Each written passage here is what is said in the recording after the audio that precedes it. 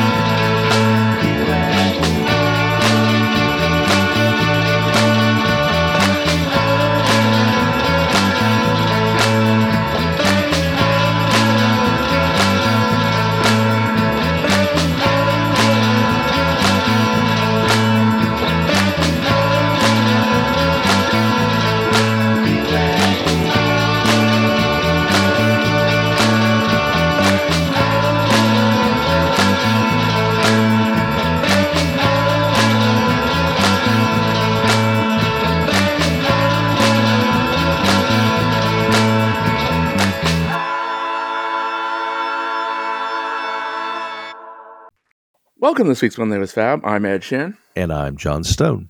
I'm back from Orlando. Great show. If you get a chance to go and see McCartney on this run, do it. Right, but you've missed the Orlando show. Yes, you have missed the Orlando show, unless you're going back in time. Both when we're recording this and when you're going to get this, the Orlando show will have been at least a couple days, maybe a week in the past. If you want to get our immediate reactions, Kit and I did a live stream from the Airbnb. There's about 45 minutes. It's on her feed and it's on our group feed. Yeah. And I just thought, if you can go back in time, there are other concerts you might want to check out first. Yeah, you might want to go back to the Cavern first. I would. Maybe Hamburg. I would do either of those before Shea, but that's a completely different topic. And there's some gangsters in Hamburg. I'm not sure I really want to mess with them. Yeah, yeah. Well, then we'd have to go to the early show. We'd have to be there before 11 o'clock when they kick all the 18-year-olds out. So, I don't think the gangsters were hanging around, although they might have been. Right. Ringo's also started his tour. The Beatles are touring like mad. He gave a press conference at Casino Rama before the first show. The big news out of that is that his EP due out later this year is finished. So he is going to put out just a series of EPs. That's what he said. So he's recorded a whole album over the period of COVID. He could have released it as an album, but instead it's 3 EPs. He makes a little more money that way. That's fine. And I think the idea of an album is an old idea. You can put out one song at a time. And I know several people who do. And then the other thing he commented on to the question, are you ever going to retire? He says, no, I'm going to keep going until I just can't hold the sticks anymore. I'm glad. Yeah, if you're having fun doing it. There's no reason to stop. Right. Those were the two big items which came out of his press conference at Casino Rama. The show, according to most people, is more or less the same as his last All-Star show. He started to do Octopus's Garden, though. And this is the first time he did Octopus's Garden with the Roundheads, but he's replaced Don't Pass Me By with that in the All-Star show. Ah. So it's not brand new for him live, but it is new as a part of the All-Star band. Is he doing the new material, Change the World? No, he's not doing any of that. Oh, that's too bad. Nothing off the last couple EPs, shall we say. Well, that's interesting because, the normal thinking is you go out and you perform to plug your new recordings. And if you're not even going to play them, you're not really doing that. Paul did Women and Wives and Soundcheck. He did not do it in the show. He's sometimes doing it in the show, but that's his only representation from McCartney 3. And half the time you don't even get it. What's with these 80-year-old guys? Maybe they just don't want to record any bad covers. Hey, what a segue. I can do segues. They may not be good. I don't know how quality that was, but it worked. All right. We're going to talk about covers. That is our topic for the week. We're talking about solo Beatles covers. The 4 individual Beatles have done a fair number of covers, some better than others. Yes. And some quite good, and some rather bad. Indeed. So what we're going to do is we're going to list a couple covers from each of the four, and then we're also going to have the overall favorite and least favorite covers that one or the other of the Beatles have done at various times through the years. Right. Let's start with John. John is the hardest one to pin down because, well, I mean, really until we got the disc in Plastic Ono Band, other than the rock and roll album, he hadn't done a whole lot of covers. Right. You get the rock and roll album, you get Ya Ya. What else? I don't think John really did any other covers. That's it. So, that makes things a little bit easy. For the best cover from John, the one that I like the most, it's the hit, it's Stand By Me. It's a good song. When the opening guitars kick in, that's iconic in a way. Yeah, it's a lot rockier than the Benny King version, and really both of them are top-notch versions of the song. Different, and it's not overburdened by the Spector production. Right. He uses that rock voice that everybody loves so well. I feel like I understand better after seeing Get Back, because he's very conscious that he has to do a certain thing to get that voice. And it takes a lot out of him. And as we get to my least favorite, we'll discuss when that goes wrong. Right. What was your pick? My favorite is Since My Baby Left Me. I like it for a couple of reasons. It's an Arthur Crudup song. It's that weird song. Melodically, it's very similar to another Arthur Crudup song, which is That's All Right, Mama. And that's kind of Paul's song. And this is John's version of that melody. And I really like his performance. Again, that voice that he uses. And there's this kind of familiar club atmosphere because there's answer backs.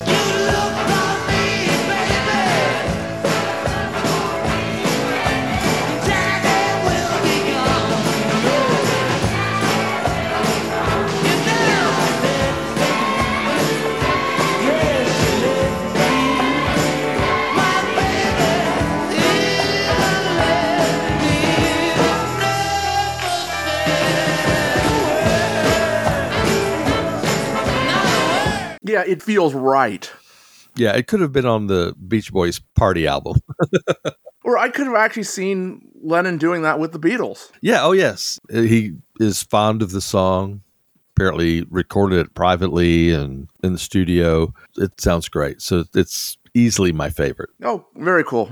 And then my alternate was the Elvis parody off of the Plastic Ono Band box. Not because it's a particularly great performance, but just because, normally it's Paul who does the Elvis voice. Here's John doing it. Right. And having just such a blast, both making fun of the Elvisisms and paying tribute at the same time. Yeah, very much paying tribute. It's great to hear him do these songs because these are the songs that he loved, and you can tell he does his youthful interpretation of these songs, when he first learned them. My alternate favorite was You Can't Catch Me. That's a great track. It's obviously the inspiration for Come Together, but this version is a loving tribute to that song. And he managed to not resent Morris Levy.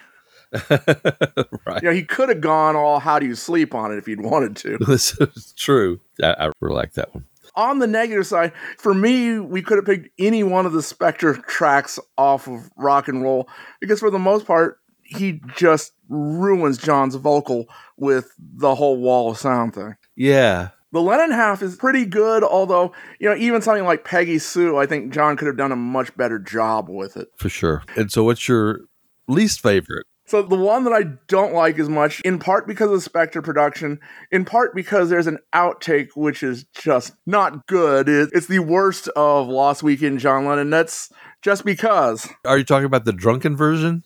Yeah, well, I'm talking a bit about both, but yes, the drunken version in particular, where John in the intro, horribly sexist, although it's very, very funny.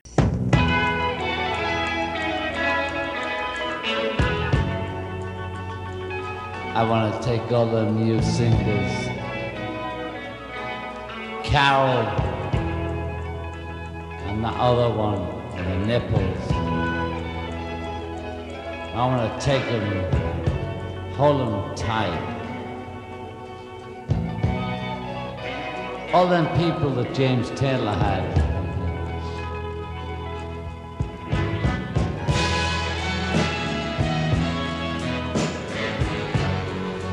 I wanna suck your nipples, baby.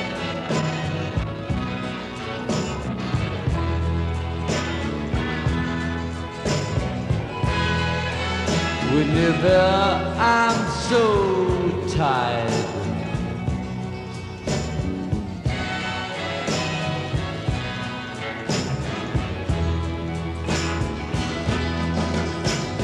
just because you left and said goodbye. He wants to have all them women that James Taylor had, presumably referring to Carole King and Carly Simon, and he calls Carly Simon the one with the nipples. That would be Carly. Don't leave out Joni Mitchell. She was in there for a while. No Secrets. That was the album that he's referring to. And then he proceeds to go on and say that he'll be all right with a little bit more cocaine. And who wouldn't be? The backing is the Spector backing. John is just having the hardest time getting through the song. And even on the proper version, the sober version, if you will, he's not singing great. No. Not one of my favorite songs, and certainly not one of my favorite performances.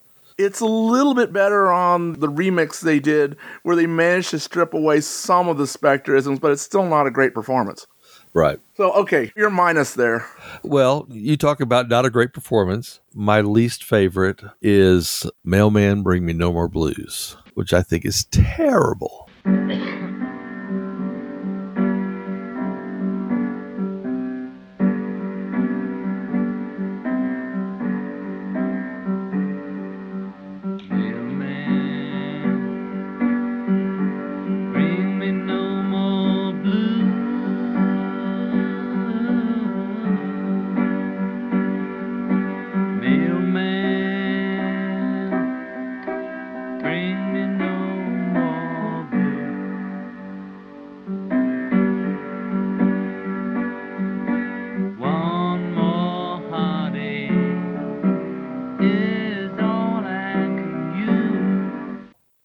Song's all right, but yeah, I mean, the Beatles certainly never managed to do anything with it during the Get Back sessions. His vocal is terrible. I mean, he barely croaks it out. I'm surprised it made it on any recording, whether it was the anthology or the sessions or, it was just terrible. And then as far as release stuff goes, I don't really like the version of Hound Dog that he did live with Elephant's Memory. Yeah. It's okay, but John could do Elvis as the Elvis parody shows, and he wasn't doing it real well there. Right. Not a great one either. But we only get to pick one really bad one. Well, we can mention other things while we're going here. Right.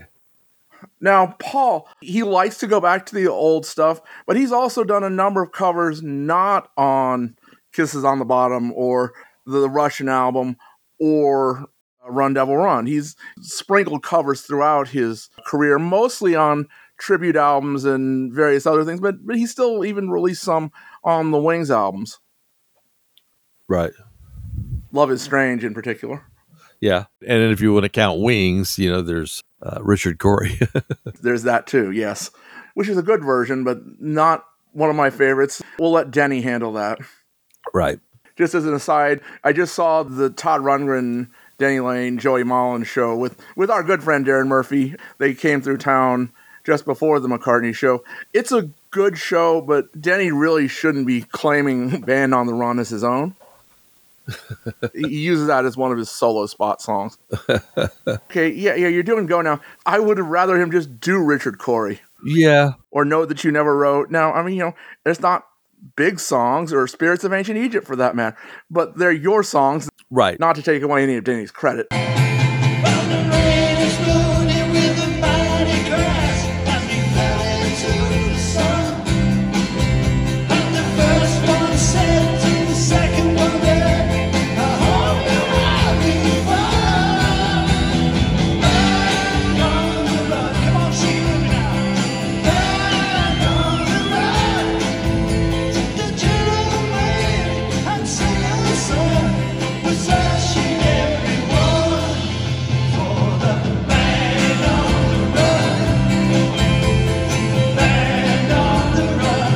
So, okay, amongst my favorites of the McCartney covers, Partial to Your Abracadabra.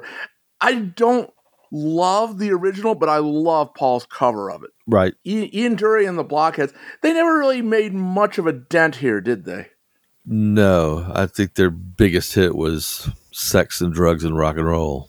Sex and drugs and rock and roll. Very good indeed. Yeah, that's one that we might be familiar with. But in England, they were a pretty big act. If you have never heard of them, think Morrissey backed by the Ramones. Right. Ian Dury was a very sort of flamboyant Morrissey-like character. Yeah. Bridging punk and new wave, kind of, you know. And Paul and Linda were both very big fans. There's a really nice story about that. Ian Dury died of cancer. While he wasn't penniless, he wasn't exactly rich during the time that he was sick. He was in and out of the hospital, and one day at home, he gets a phone call, and this is Paul McCartney. It's the usual, oh, go on, pull the other one. It's got bells on it. And so they went back and forth, and then finally he accepted, yes, this is Paul. And Paul was like, give me your address. I'd like to come and visit with you. Then so he did. Paul came by and visited. This was after Linda had passed, and it was like, here's a list of doctors, specialists that Linda went to. They might be able to help you. And he's like, well, I can't afford it. And well, Paul just kind of goes, well, you know, they work on vouchers, and he handed him a sealed envelope. Here's some vouchers for you. So he took the envelope, he opened it up. It's a check for £1 million. There's your vouchers. Right. So, I mean, you know, it's one of those sides of Paul he doesn't like to talk about. Right. But as far as the song, the original is, again, to make the Morrissey comparison, it's a little slow and a little lovelorn, I would call it. And Paul turns it into a hot pop song. And he's backed by the original Blockheads. That's cool. Both for that story and for the cover, that is one of my favorites.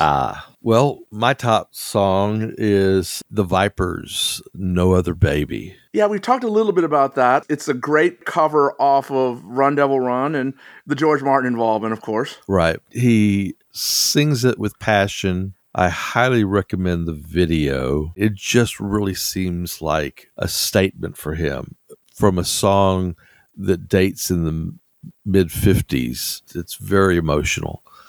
It's nostalgic without relying on the nostalgia. Right. The nostalgia is not the point. Most people wouldn't have even heard of this record before. Right. And in the Small World thing, the Vipers were produced by George Martin. There's a story that Paul called up George Martin and saying, oh, yeah, and I discovered that you produced this track. And George Martin was like, yes, Paul, I remember that. And he proceeded to sing a little bit of the song. So George Martin, his memory was sharp as a tack. Right. My backup is also off that album. It's the Let's Have a Party. It's Paul when he was still top of his game with his rock and roll voice. Yeah, great voice on that. But, you know, the truth is he's in better voice on that album than almost any other album he's done. I mean, he hits every single song on that album. When he needs to scream, he screams. And even to the point where, you know, he wrote Run Devil Run. That's a great rock and roll song. Rock and roll, you know, you either just do it or you don't. And he wrote a song called She Said Yeah. Both of those songs very much feel like the era that they're supposed to belong to. It matches up well with everything else on the record. Yeah. Without going into pastiche, it is a wholly original McCartney song. It's kind of like I'm Down in that way. Yes, totally. Although I'm Down is maybe a little bit too Little Richard. Well, I don't know. Yes, no, whatever. Yeah. Okay, did you have a second one? Or I did. And it's from the Russian LP. It's I Don't Get Around Much Anymore. I missed the Saturday dance. I might have gone, but what for? It's awfully different without you. Don't get around much anymore.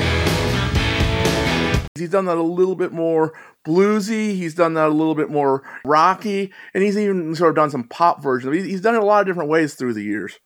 Clearly a song he likes. Oh, absolutely. Good melody. As a matter of fact, he does a song called My Ever-Present Past. Melody's very close. He took inspiration from it, you know. As far as a song which we didn't mention that I like, I don't know if you like Midnight Special. He's done that through the years. I mean, you have to love it because, well, mentions Sugarland and it mentions Houston, so, you know, we have to mention that in this show. Right. But it's a great song. For sure. That's one that goes back to 50s folks. Now, the negative, Paul did a cover for a Buddy Holly tribute album. He actually did 2 covers of it. The iTunes version I like a lot. It's a very traditional cover. Well, it's so easy to fall in love. It's so easy to fall in love.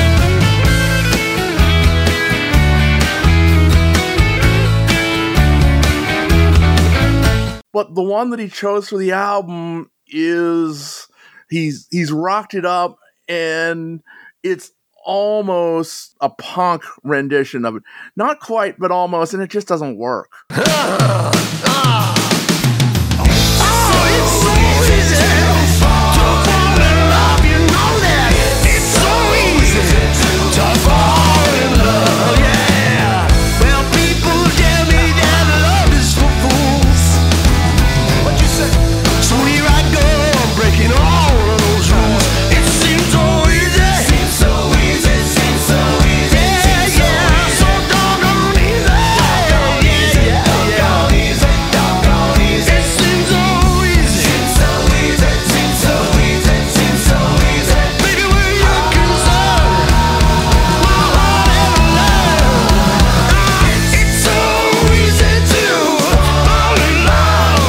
Okay, I'll take your word for it.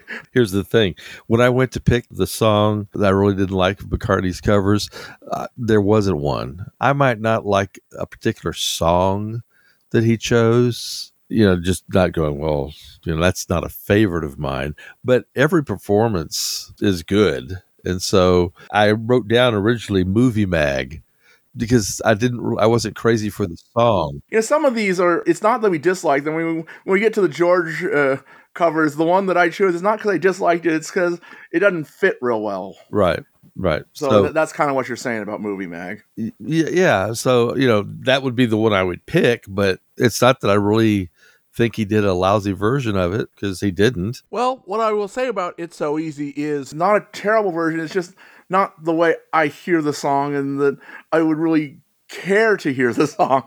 Right. The arrangement, more than anything else, is not my favorite. Well, for me, if you were to go, well, there's a Paul McCartney song that's bad, and Mailman Bring Me No More Blues from John. That one is just bad. Yeah. Yeah! All right! Now you're ready about 8:30, but you know what I'm gonna do? I'm gonna take you out, baby! Yeah! And by about 9:30, we're gonna be down by the old juke joint, man! We're gonna be playing them records! We're gonna be dancing, man! We're gonna have such fun! Cause it's so easy!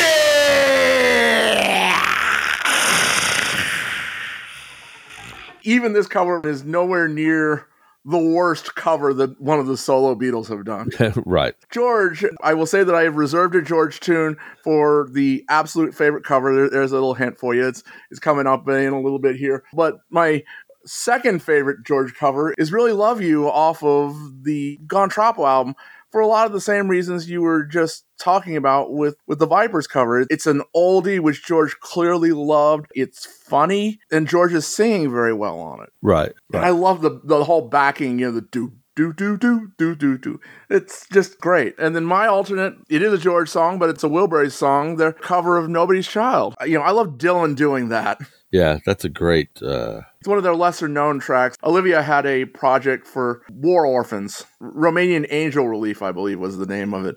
And so, guess what, kids? We're going to have another stream of war orphans here pretty soon. Yeah, no kidding. So Olivia said, well, George, can you give us something? And George did indeed give her something.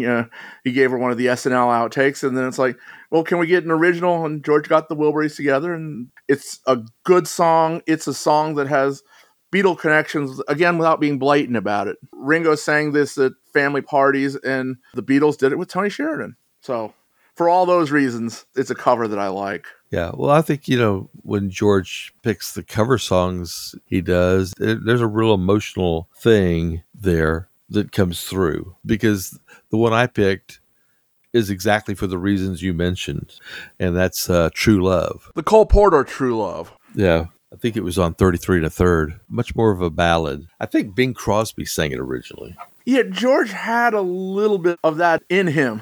He liked to do the pre-rock and roll songs. Yeah, Hoagie Carmichael. Now you're the one who's bringing in the segues because there are 2 Hoagie Carmichael tracks on Somewhere in England. That's probably one too many. So if I had to choose between the 2, I'd say Hong Kong Blues probably doesn't really belong.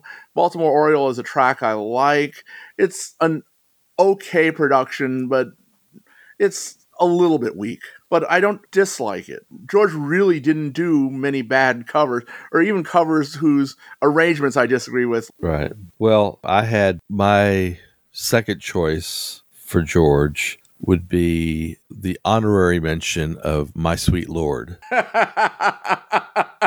Okay. Yes. You know, it is a copy song. But my actual choice was If Not For You. Dylan song? Yeah, great version. And it's actually his version of the song that Olivia Newton-John made a hit. And then he did it live at Bobfest, which is also a really great version of it. Yeah. You know, to hear him do it live. Right. Very cool. And then do you have a minus here? The minus would be Bye Bye Love. I'll spill it. That is my worst Okay. cover. Yeah. There was an alternate choice there, which we'll talk about, but that serves as yes. George was depressed. He turned it into a dirge, and it's There Goes My Lady with Someone New. I hope she's happy in Clapper too. Yeah. Yeah. Well, yeah. We'll see what you have to say about the absolute worst if I don't name it first. Okay. That moves us on to Ringo. Ringo's had a number of good covers. We actually did a show on most of Ringo's 50s covers, and we decided that Keep Forgetting it was one of the really great ones. I didn't put it on the list here, but we both really liked that a whole lot from his Old Wave album. Right. That was a good song. Now, the one I did choose, much like Partial to Your Abracadabra, I kind of like when they do newer songs, when they don't just go back to 50s songs. Off of Time Takes Time, Ringo did a Posies song called Golden Blunders. It's got really timely lyrics. 4 weeks seem like a long time then, but 9 months is longer now. And even if you never speak again, you've already made the wedding vow.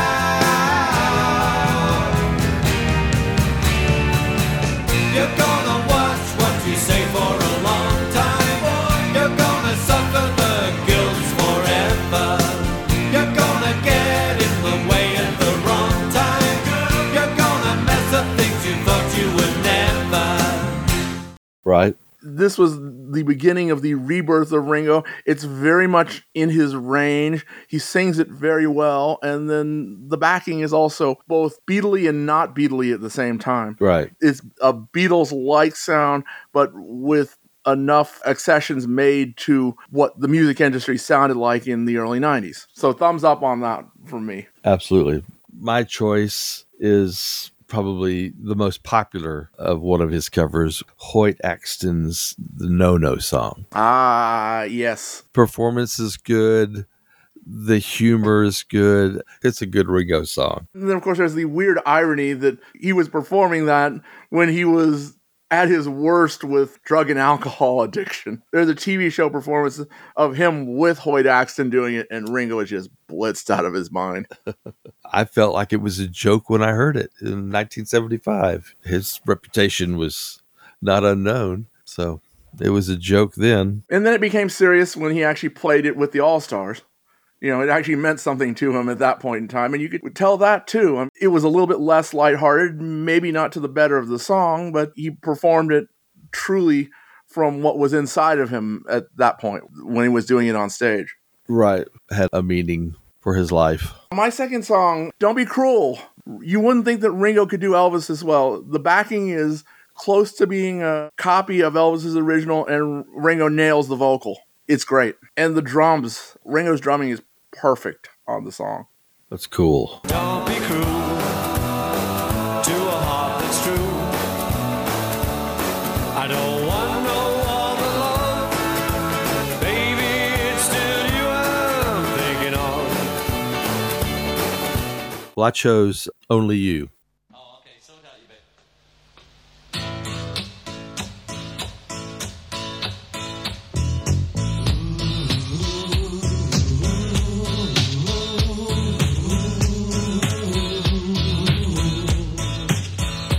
Only you. Starts off just like Stand By Me, basically.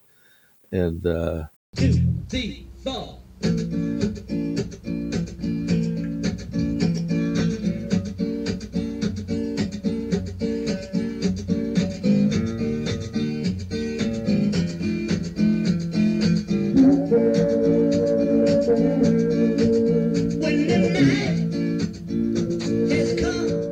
both have John connections. John was the one who chose that for Ringo, right? John's the one who said, you'd do a good cover of that. Yes. John knew Ringo's voice. John absolutely knew what was exactly right for Ringo to sing in a way that nobody else ever could have. Had Ringo kept John Lennon as his producer through the 70s, his career would have just kept sailing along because John could pick songs and John could produce Ringo perfectly. Yeah, he understood him. Then on the minus side for me, Ringo's cover of Where Did Our Love Go? Oh, boy.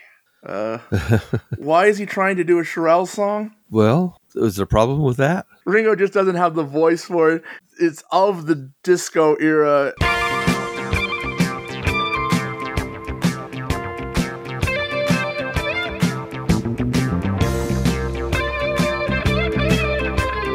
Again, it's got arrangement problems. Right. I think Ringo probably just wasn't even part of the arrangement. He walked in, do this, okay, then he did it. Yeah.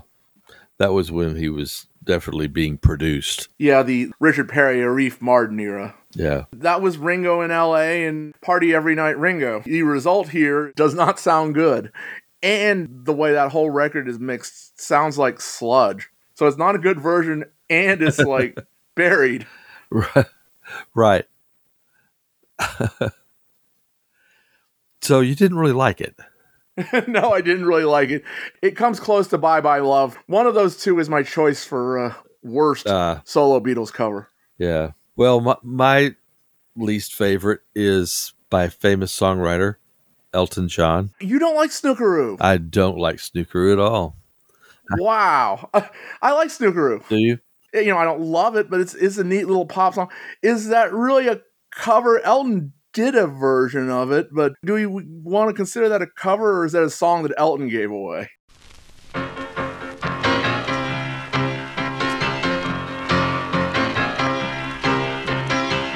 I was born in the north of England. I was raised in a working town. I broke all the rules when I went to school, but the teachers couldn't pin me down.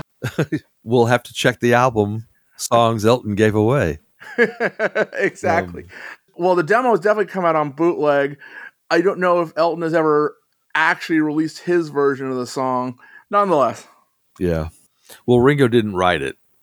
It is an Elton John and Bernie Taupin song. It's a little bit like I'm the Greatest Part 2. You know, I was born in the north of England. I was raised in a working town. I broke all the rules when I went to school, but the teachers couldn't pin me down. I tried to make my parents proud by adapting to the social powers. Oh, pigs will fly and the earth will fry when they get me doing honest hours. Snookeroo. I will agree it sounds like lesser Elton John, but it's not out of Ringo's range, and the performance is okay to me. Well, I'll accept that, but it won't. It won't be on your favorites list. No, you can't make me, Ed. I'm not trying to make you. I'm not trying to do anything. I'll do what you want me to do, and I won't do what you don't want me to do. Well, that sounds a little creepy. Okay, all right. Well, all right. So what are we down to? We're down to the absolute best and the absolute worst, or our absolute favorite and absolute least favorite of the solo Beatles cover songs. You know, I hate to go all commercial on you, but got my mind set on you. Top cover from any of the solo Beatles. George took a slightly weird song with a good basis and turned it into a rock and roll tour de force. That's fair enough. It's one of my nephew's favorite songs, so it's good. And that's separate from all the Beatles nostalgia and the fact that he picked up the James Ray record in '63 when he was visiting his sister and all of that. But the original is the song is good, but it goes off in all sorts of weird directions. I believe George said on Rockline at the time, sorry, but we took out the bit with the screaming girls. And there really is a bit with screaming girls in the middle of the original record.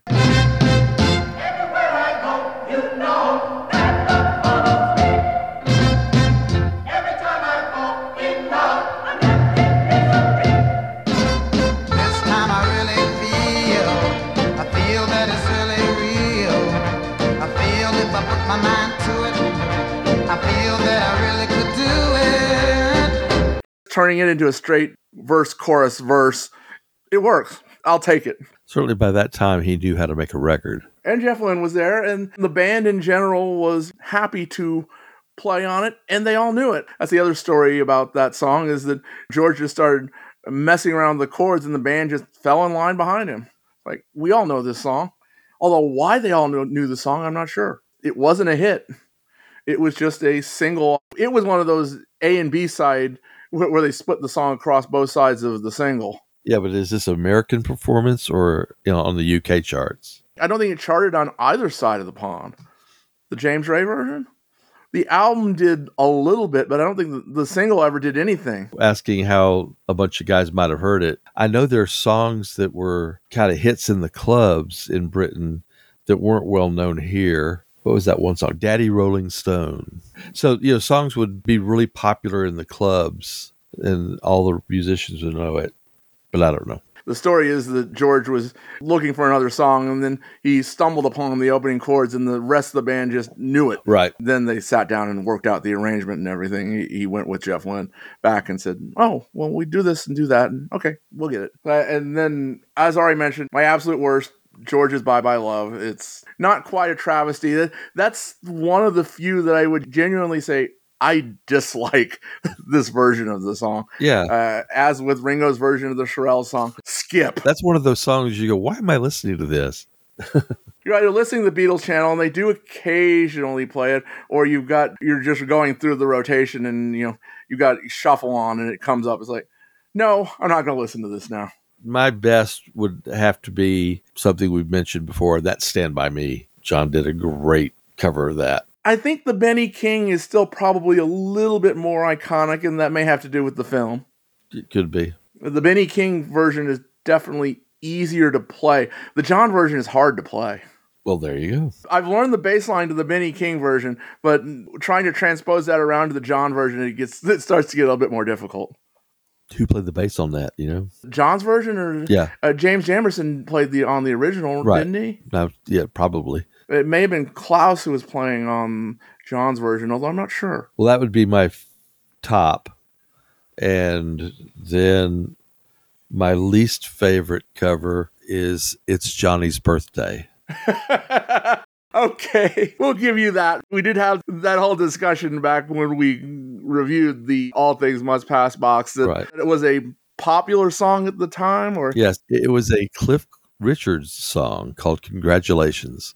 Congratulations, congratulations. And, it's the same melody.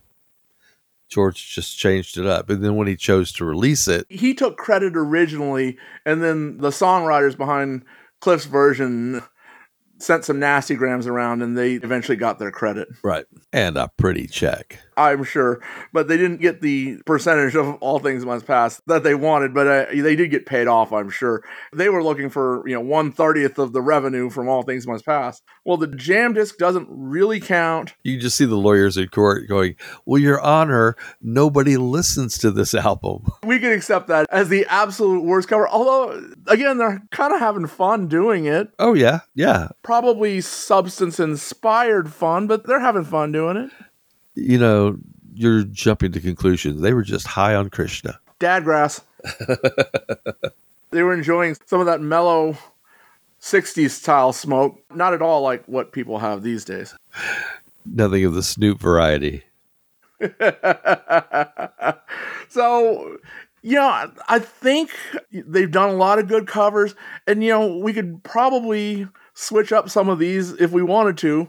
Between Paul and Ringo, there's a whole bunch of covers, and George managed to squeeze pretty much one on every album. Right. And there may have been more covers as the years passed, but unfortunately, both musicians were taken way too young.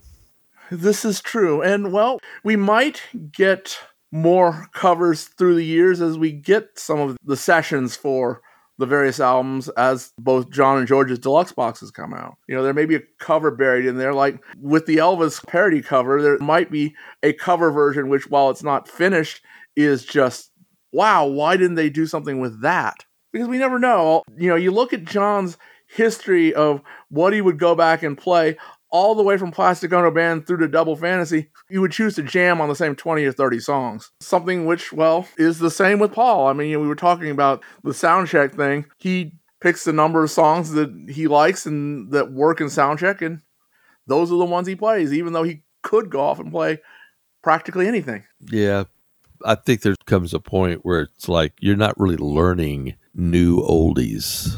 You're just kind of playing what you know, what you're comfortable with. So let's see. Well, we got a little bit of time. Let's just do the Beatles thing real quickly, and we can come back to it at some point in the future if we want to. Favorite cover, Twist and Shout. I hate to be pedestrian, but it's great.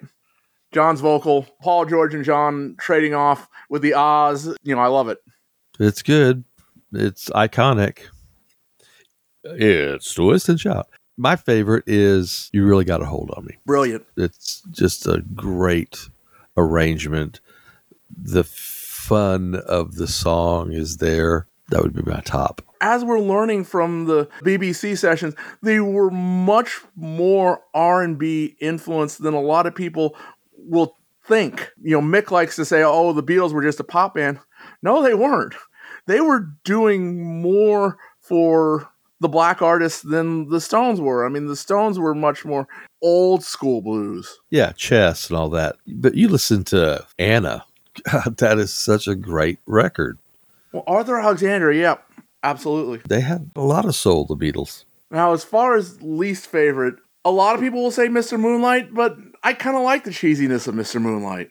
Right. Well, I learned the secret behind Mr. Moonlight from Mark Lewison's book. And it made sense, but it doesn't make sense on a record necessarily. And what he said was they used it as a set opener. With the scream and everything. So you come back on stage and... silence, and all of a sudden John going, Mister! That's how they started it. And you can see that would be very effective in a live setting. As a record, it doesn't have the same impact. Incidentally, since we're talking about set openers, Can't Buy Me Love is not a great set opener. It just kind of lies there a little bit. I never thought Hard Day's Night was a particularly great set opener, but it starts with that chord which makes it work. Coming out, Can't Buy Me Love, I really would have rather he's either go back to Drive My Car or Magical Mystery Tour, or start the show with possibly the greatest set opener ever, Venus and Mars Rock Show. I've never seen anything that tops that as a perfect song to come out and play at the very beginning of a show. Huh. Maybe Mr. Moonlight, I guess. Put it there. That's not going to work right there. So like I say, I've got some appreciation for Mr. Moonlight. I'm going to go a little bit against the grain and say Dizzy Miss Lizzy is probably, the Help version of Dizzy Miss Lizzy is probably one of my least, not that it's a bad song, not that I dislike it, but the guitar starts to grate ever so slightly. Yeah. Just as advice, that song sounds a lot better cranked to 10. When it's loud, you kind of get it. The Hollywood Bowl version, I like a whole lot better than I like the recorded version.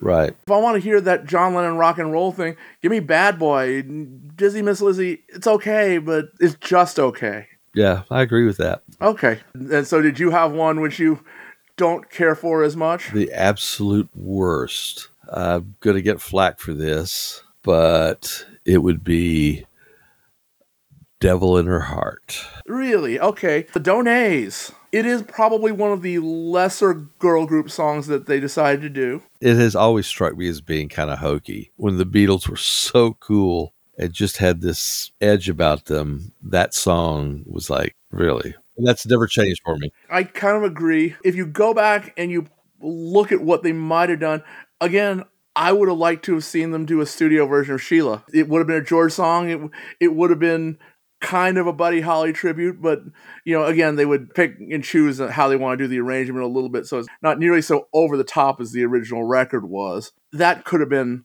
a really great record, probably a better record than Devil in Her Heart. Crying, Waiting, Hoping would be. Any of the Chuck Berry covers that they didn't do. Yeah. You know, we've been talking about that on our BBC run. They were so good at all of them. Yeah, I'm sorry we didn't get a version of Soldier of Love or those early things. Marshall Crenshaw's Soldier of Love. I love that cover of a cover. He is clearly covering the Beatles version of Soldier of Love. Some other guy. Yeah, I'm not so sure why they never actually did that on record. Yeah, that would have been a good one. And Talking About You. God, that's a good song. And their version of it is so great. Too Much Monkey Business. Oh my gosh. Where are we going with this? In that year-long period from mid-62 to mid-63, when they were really thinking about doing covers, kind of pre-Hard Day's Night, you know, Beatles for Sale, they did covers because, well, they just didn't have enough original material. I think if Beatles for Sale had been a month later, they would have been able to fill it with original material. A month later, yeah, they would have had Ticket to Ride. And if the schedule were such that they had gone into the studio a month later, Beatles for Sale would have been an all-original album. So, you know, there was really a 12-month period from the Please Please Me sessions through to the end of some of the EP sessions where covers were a big part of what they were putting down on record. And George Martin had the trust in them by that point to allow them to do all their own material. That would be an interesting show, Ed, where we talk about, okay, so if they did wait an extra month on Beatles for Sale and took some of those help songs, that would have skewered the entire songwriting process, and we'd have completely different albums. Besides the completely different albums we got in America anyway. Right. And we'd have to rename them. Any last comments? I think we've just about worn out this subject for now. They really have a lot more good covers than bad covers. So if you haven't ever checked it out, the Rock and Roll album is great. Yeah, the 3 solid cover albums are all great. You're less of a fan of Kisses on the Bottom, but it's performed well no matter what you think of the songs themselves and how Paul is doing it. And the same can really be said of Sentimental Journey. Ringo has a couple stinkers on there, but in general, I'd say the album is very much worth a listen. Right. The top album, in my opinion, would be Run Devil Run. Of all the cover albums, although I really like the Russian album. It's kind of looser than Run Devil Run. It really was just the rehearsals that were not meant to see the light of day. Right. In closing here, do you think that the Beatles should have done an all covers album? We were just saying that if we move Beatles for Sale forward a little bit and make that an all originals album, what if there had been an all covers album, say between with the Beatles and either Hard Day's Night or Beatles for Sale? They were kind of thinking that with the EPs, with the Long Tall Sally EP. Well, you know, there were songs in there. Leave My Kitten Alone is kind of in that period. Do you think that would have been a good idea? If we're going to move Beatles for Sale forward a month, there would have been demand from the record company for an extra album in there. So I was like, okay, we'll give them an album of all covers.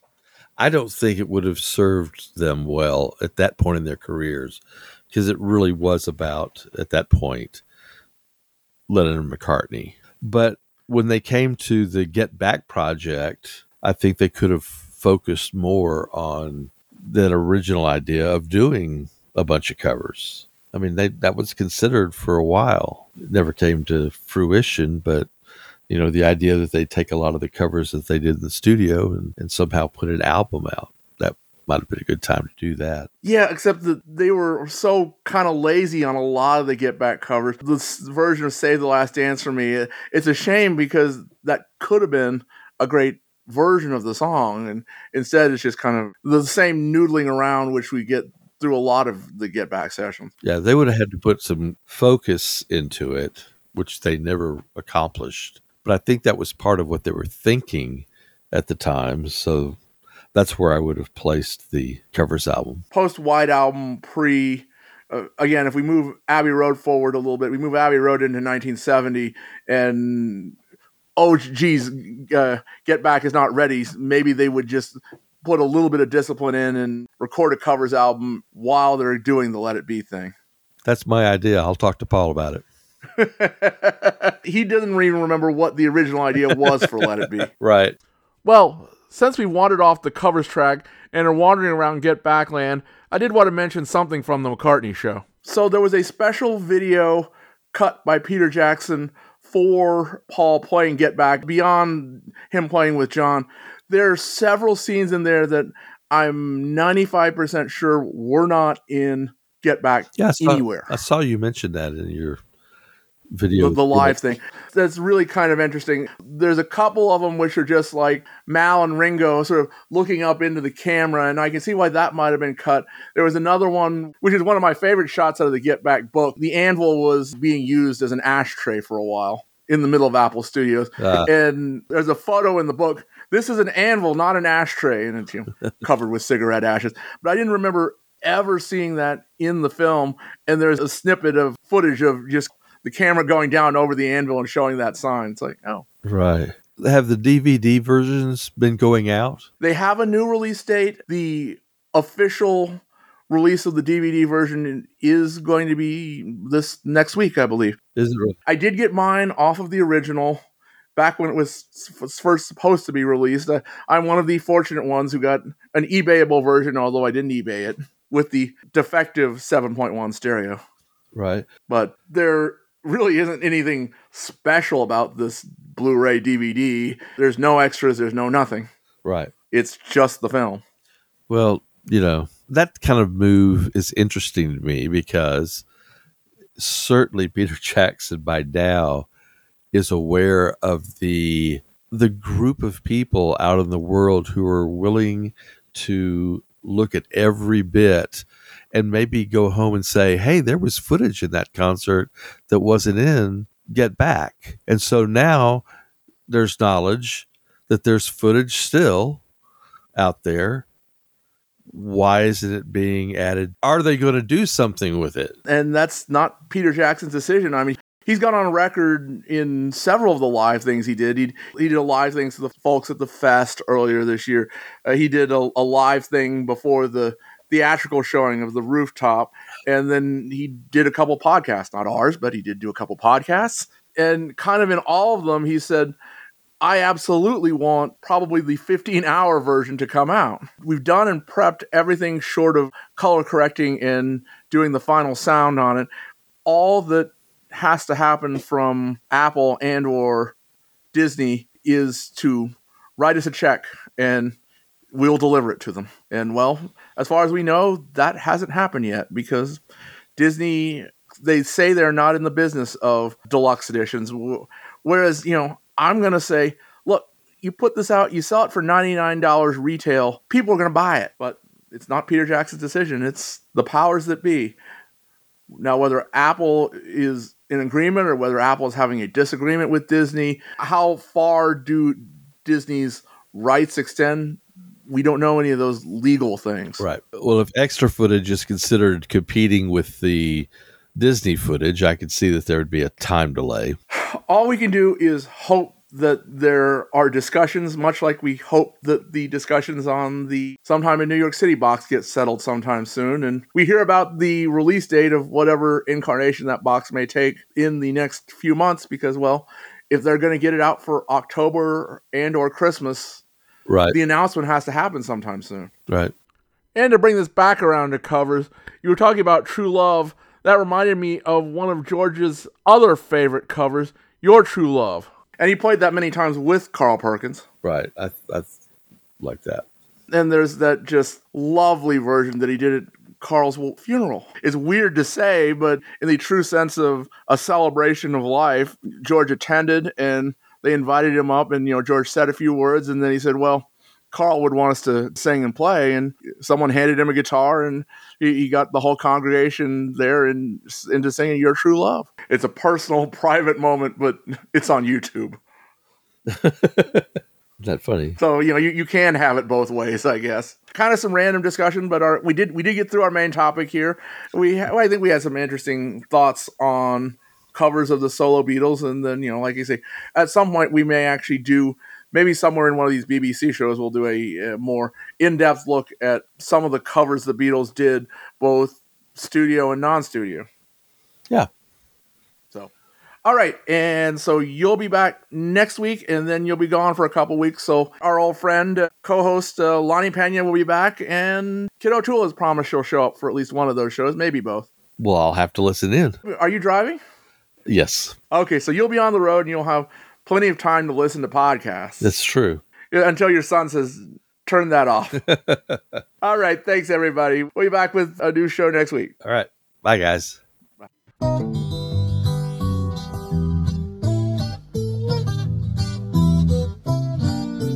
Subscribe to When They Was Fab on iTunes, Podbean, Stitcher, or wherever finer podcasts are found. Please join our Facebook group, and we could be reached at When They Was Fab and on Gmail. The opening theme was written, produced, and recorded by Jae Young Kim, Feast or Famine Studios, San Francisco, California.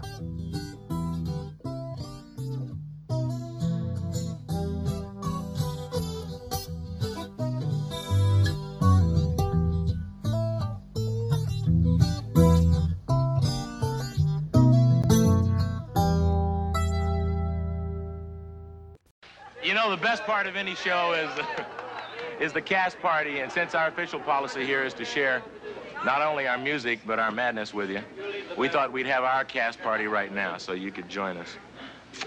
We're gonna have a good time. I hope you do. This is what we do after we do what we do when we do the show.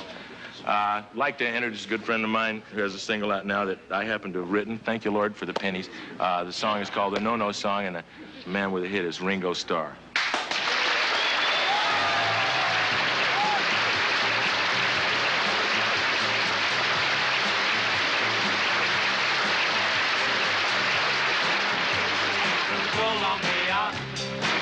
Because I did not understand.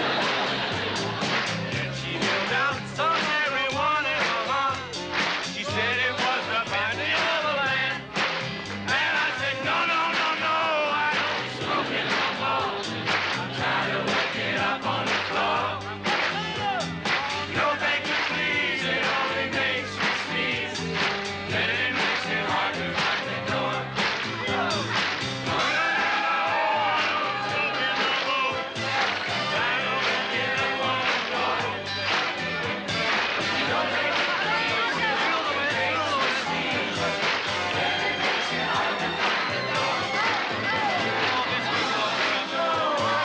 Craig and his friends have been brought to you by Craig Car Stereo, featuring Craig Power Play, the best sound you can get in car stereo.